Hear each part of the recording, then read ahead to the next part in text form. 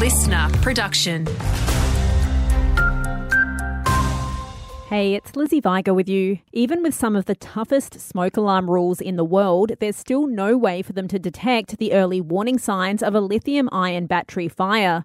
Experts warn only we can notice batteries heating up, expanding, or making a fizzing sound before combusting. Leanne Garvey from fire safety company Brooks says even photoelectric sensors need a fire to be activated. If you are looking for a heat variant, you can install a heat alarm in the kitchen, and that's designed for a different style of fire. So that's for fast flaming. So what they're looking for, especially with the legislation, they're looking for early detection. The Queensland government has introduced new emissions reduction legislation into Parliament, setting a reduction target of 75% by 2035. Premier Stephen Miles says they're already on track to achieve this goal. We have already hit a 29% reduction on 2005 levels, putting us on track to exceed our 2030 target of 30%. Phone calls continue to pour in from northwest residents in need of support in the wake of local recent flooding. Lifeline's new dedicated 24/7 hotline has received almost 1,400 calls across Queensland since it was established 5 weeks ago.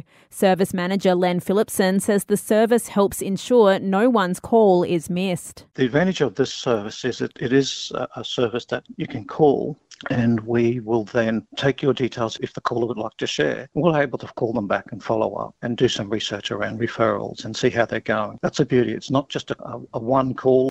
And it's been 1 year since Dylan Langridge and Trevor Davis died at Duggold River Mine near Cloncurry.